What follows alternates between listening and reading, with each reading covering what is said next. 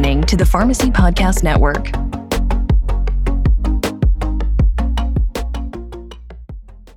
Hey, this is Todd Urey, CEO of the Pharmacy Podcast Network. We're here live in Orlando, Florida at the National Community Pharmacists Association's 2023 coverage show. We can't wait for you to hear these amazing interviews. Welcome to the Pharmacy Podcast Network's press coverage of the National Community Pharmacy Association's annual conference. Hundreds of pharmacists, pharmacy owners, technicians, and students attended the 2023 NCPA Annual Convention at the Orange County Convention Center in Orlando between October 14th and October 17th. Thank you to the Independent Pharmacy Cooperative, known as IPC, for being our media support sponsor for this three-part series. And now, here's our host, CEO and founder of the PPN, Todd Urey.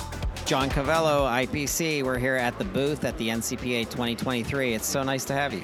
Todd, thank you so much. I'm glad we're able to do this today. Thank you for being here to do this. You are so welcome. I follow you on LinkedIn mostly, and you put out a ton of information that teaches me what's going on. And as a publicist, I look forward to your posts because now I'm able to go out to the Google sphere and actually search for what you're talking about and find more information.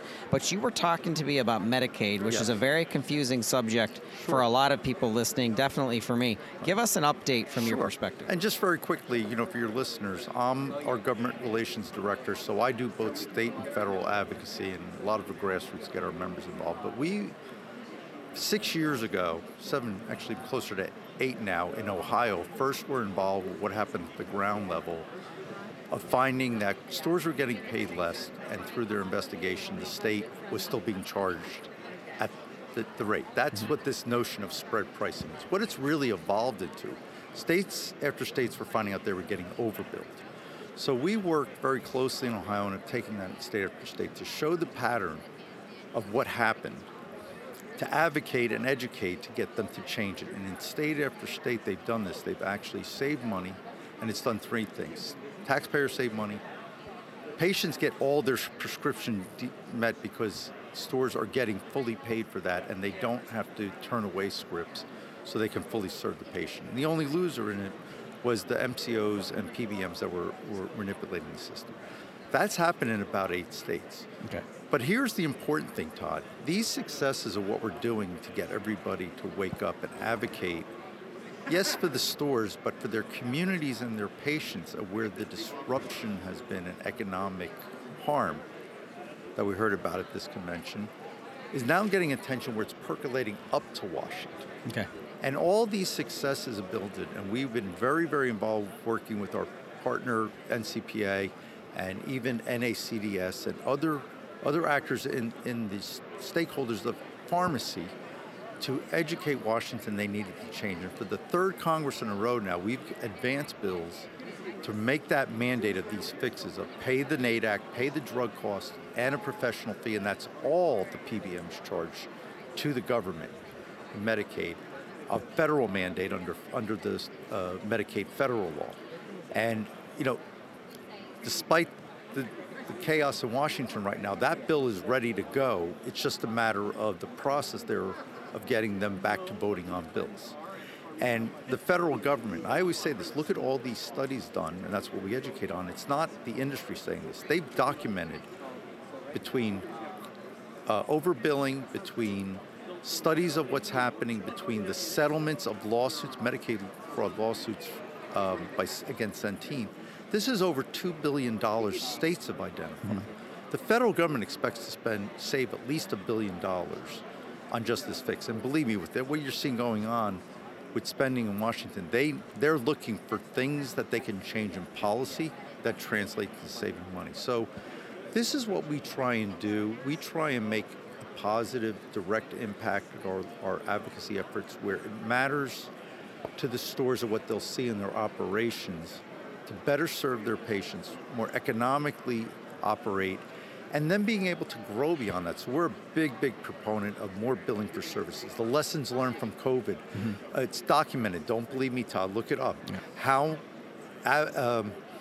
there's been a report done by IQVIA, who gets all claims data for all healthcare. Pharmacists far and away gave out most of the COVID treatments of vaccinations and COVID treatments. Yep. So we're trying to capitalize on all of this, but I appreciate you helping us amplify that message and really hopefully encouraging more members. I'm nothing special. I'm dedicated to what I'm doing. I love what I do, and I'm a policy professional and advocate, but I have the real secret sauce behind me of all of these members, because they know their communities, they know their patients, and they really know policymakers' constituents closer and better with them. And it's a matter of just now fighting, not just for themselves, but for the people in the communities they serve. So I feel very optimistic for the first time in 17 years of being in this industry that the last couple of years of trend from COVID, we're getting everybody engaged and energized to make these changes. But as you know from following these things, change in the world of government and policy doesn't happen quickly, and you have to be persistent. Yep.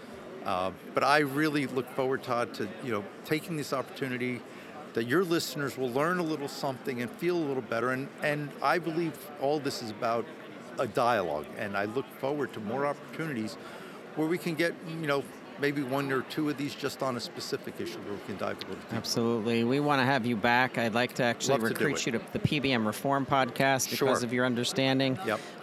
And we're excited because we bring in people that know how to build conversations with stakeholders, with government officials, with our Congress, get Buddy Carter back, get Shane Reeves back, people that are serving their state Senate, their state Congress, mash them up together so that we can get more information out to Congress people who just don't understand the complexities of insurance and of PBMs and of Medicaid. I mean, it's confusing. It's hard to navigate. And whether it's the policymakers, those in the community as the providers serving it, the patients, or ultimately the end payers, whether it's government or businesses, everybody is starting to wake up to the fact nobody's containing drug costs. So you're doing a valuable service, not just to our industry, which I thank you for, but to everybody, because the more focus on this, the clearer the problem is. And what I feel hopeful about, through using Medicaid managed care reform as an example, there's a pathway to fix the problem. And that doesn't happen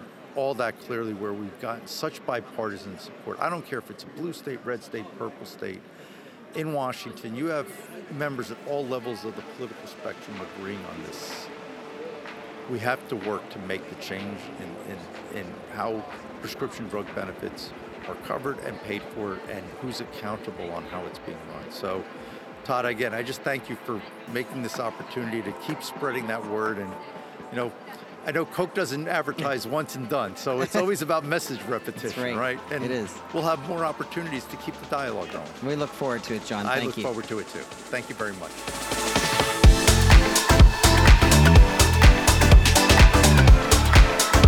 Clinical services and getting paid for clinical services, those are two big, I could say clinical service, getting paid for clinical services. There's a gap between what I just said. Yes. Kelly, introduce yourself to our listeners and tell them about your mission here at IPC. My name is Kelly Stovall, and I'm Vice President of Pharmacy Services at IPC. I'm a pharmacist. My career started out in independent pharmacy. Even before I went to pharmacy school, I began working at a small independent in rural Arkansas. So I was able to see firsthand how pharmacists and a community pharmacy actually affects the healthcare of a small rural area. And so I still have that passion. I remember the difference that I saw our pharmacists make in many people's lives in that community. So now at IPC, I worked in independent pharmacy behind the counter for over 20 years. And so now at IPC, I have the opportunity to work with peer group, really, pharmacists, independent pharmacy owners, and help them implement clinical programs and also find money that they may have sitting on the table that they haven't collected, whether it be payer performance plans, whether it's reimbursements because of inadequate metrics. And so we do that as well. So we'll help them set up point of care testing plans. Okay. We'll help them set up vaccination programs. That, of course, COVID, that opened everybody's eyes to the importance of vaccination programs. But there's also, you can go beyond that with travel vaccinations, RSV now that's going to be available. And so there's so much you can do there and market to different populations. In fact, we have some stores that have a lot of vaccination programs around the colleges that are close to them. Yeah. So we look at that. We also will do education on 340B. 340B obviously is a good opportunity for a lot of stores. And we'll do education on that. We'll help review contracts and help folks get into that and stay into that where it's still a good revenue stream. So I'm curious about testing. And when I think of testing, I get it. Like you do the COVID test, it comes back negative, positive, you take action at that point. But then there's other testing that is going to be coming out of IPC and other organizations that you're going to be able to react to something. What other disease state, what other condition is going to be important for testing, and then being able to make suggestions to the physician or actually just take action based on being a clinical pharmacist? Oh, so much is out there. You know, I feel like we're at the crossroads, if you will, of so many opportunities that we've waited for and worked toward for so long. With point of care testing, you know, you've got flu, you've got strep, you know, you can do those viral conditions and get a positive or a negative, and the patient can then take that to the physician, or if it's a test and treat state, they can then issue a prescription for that medication to cover that. As far as home testing, one of the things we are doing with the digital health program is home health kit testing. So we have, like, say, an STI panel, and we were talking with a member this morning, and he's near a college, and he does a lot of that. And so, you know, it allows that diagnosis to start a lot sooner, because there may be, it's a little bit more comfortable sometimes to walk into a pharmacy to discuss those things rather than perhaps make an appointment with a provider or a physician provider and go that route. So I think that it will allow consumers to really be more proactive about their health care. And I think that's really the key with pharmacy, is that you can really be more proactive as a consumer when you walk into a store and discuss this, your symptoms or your diseases with the pharmacist, and feel comfortable with that and trust that the advice is going to be quality advice. Kelly, thank you so much for being part of this show and sharing your insights with us. Thank you.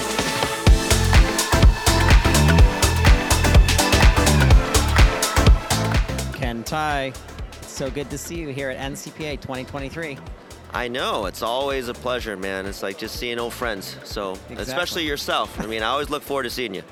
Yeah, you told me a story that when you told me, I had to get it on the post show to really show how community pharmacies are standing out, and how through what the pandemic taught us about testing and immunizations, that it's carrying over into a lot of people who now have influence to advance community pharmacies being better supported, better paid, and pushed. And being a California-based community pharmacy owner, you have some advantages for some of the provider status, but you got some big exposure through a meeting and immunization that you did. So share that with our listeners.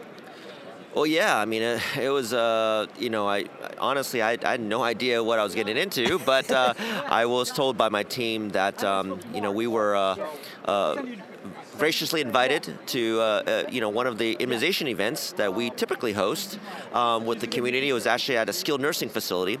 And of course, I didn't really know what the implications were, other than the fact they say, hey, this, the CDC might be there. And I'm like, oh, okay. And of course, we work so closely with LA County that it was commonplace. We'd go to, you know, 15, 20, 30, sometimes 50 a month of these different events.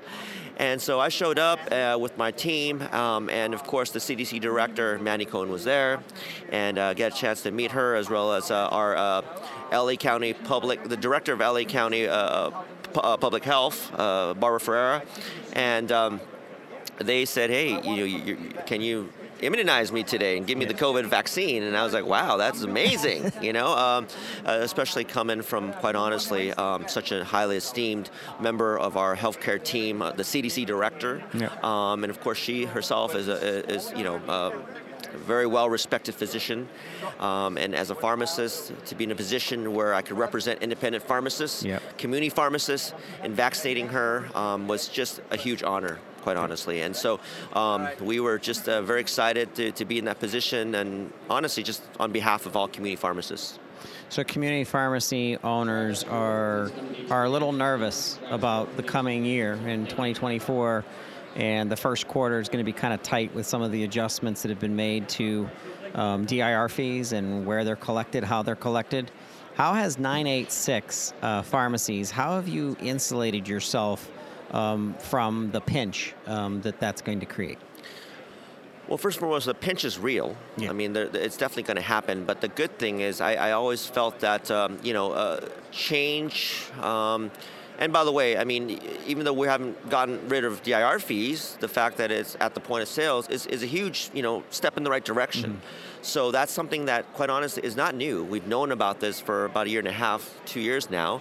And so we've had a chance to really prep ourselves, right, from a cash flow perspective, from a financial projections perspective, to ensure that we're fully insulated when the time comes for us to, for this particular legislative sort of implementation to carry out in 2024.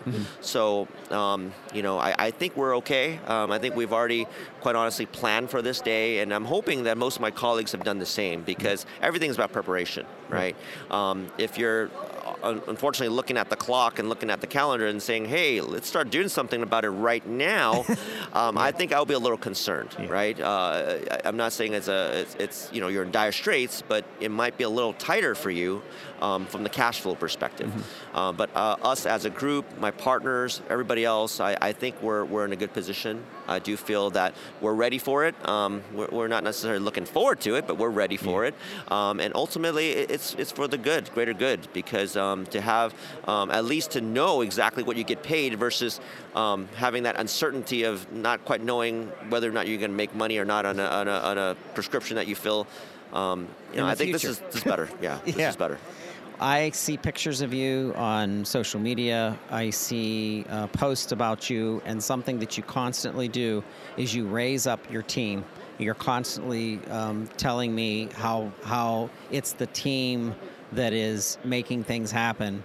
And I just think that you as a leader, putting your team first, that means a lot to me, because I feel like that same way in my tiny, tiny little team, but I look at leadership the same way that you do. Yeah, and I totally agree. And it's so funny. I'm just wearing my NCPA VP hat here.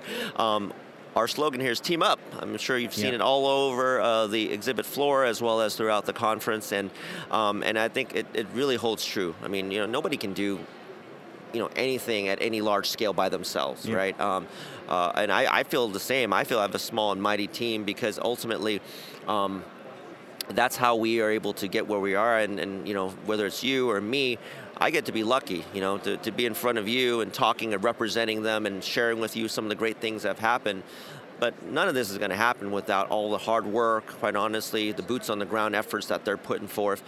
Even going back to the discussion about the opportunity to vaccinate our CDC director.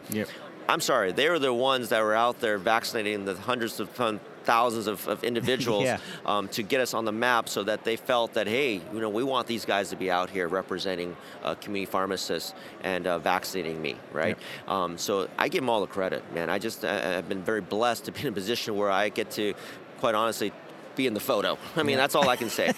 So at the end of the day, these are things where I think both of us have talked on multiple occasions about how important that team is, people that do all the hard work behind the scenes so that we can do what we do. And I'm very grateful. And of course, NCPD, I think NCPA especially feels the same way, and that's why they, again, have used this as essentially their slogan for this particular conference. Yep. Dr. Ken Tai, we always enjoy talking with you. Thanks for being part of the NCPA Post Show. No, thank you. Always a pleasure. Thank you, Todd. Appreciate it.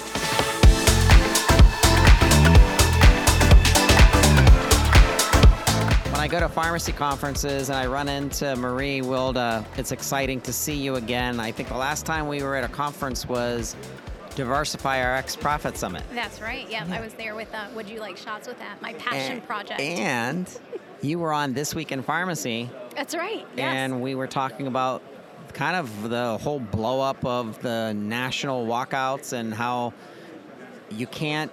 There's an ecosystem, a macro ecosystem of pharmacy that when you start messing with payment metrics and models, it affects our employees, it affects our pharmacists, our technicians. Yeah. The whole meaning in, what Would You Like Shots with That documentary. And I just think a lot of you, because you're vested like I am. Neither of us are pharmacists, but we believe this is our home, this is our profession, and we take a lot of pride in it. That's true, yes. Yeah, I'm not a pharmacist. I often lead with that in the conversations because I don't want to misrepresent any of it. But I believe so strongly in what independent pharmacy can bring to the table, but also pharmacy in general. One of the things that you said on that This Week in Pharmacy podcast that we did was, we don't want CVS to go out of business. True. We need that access.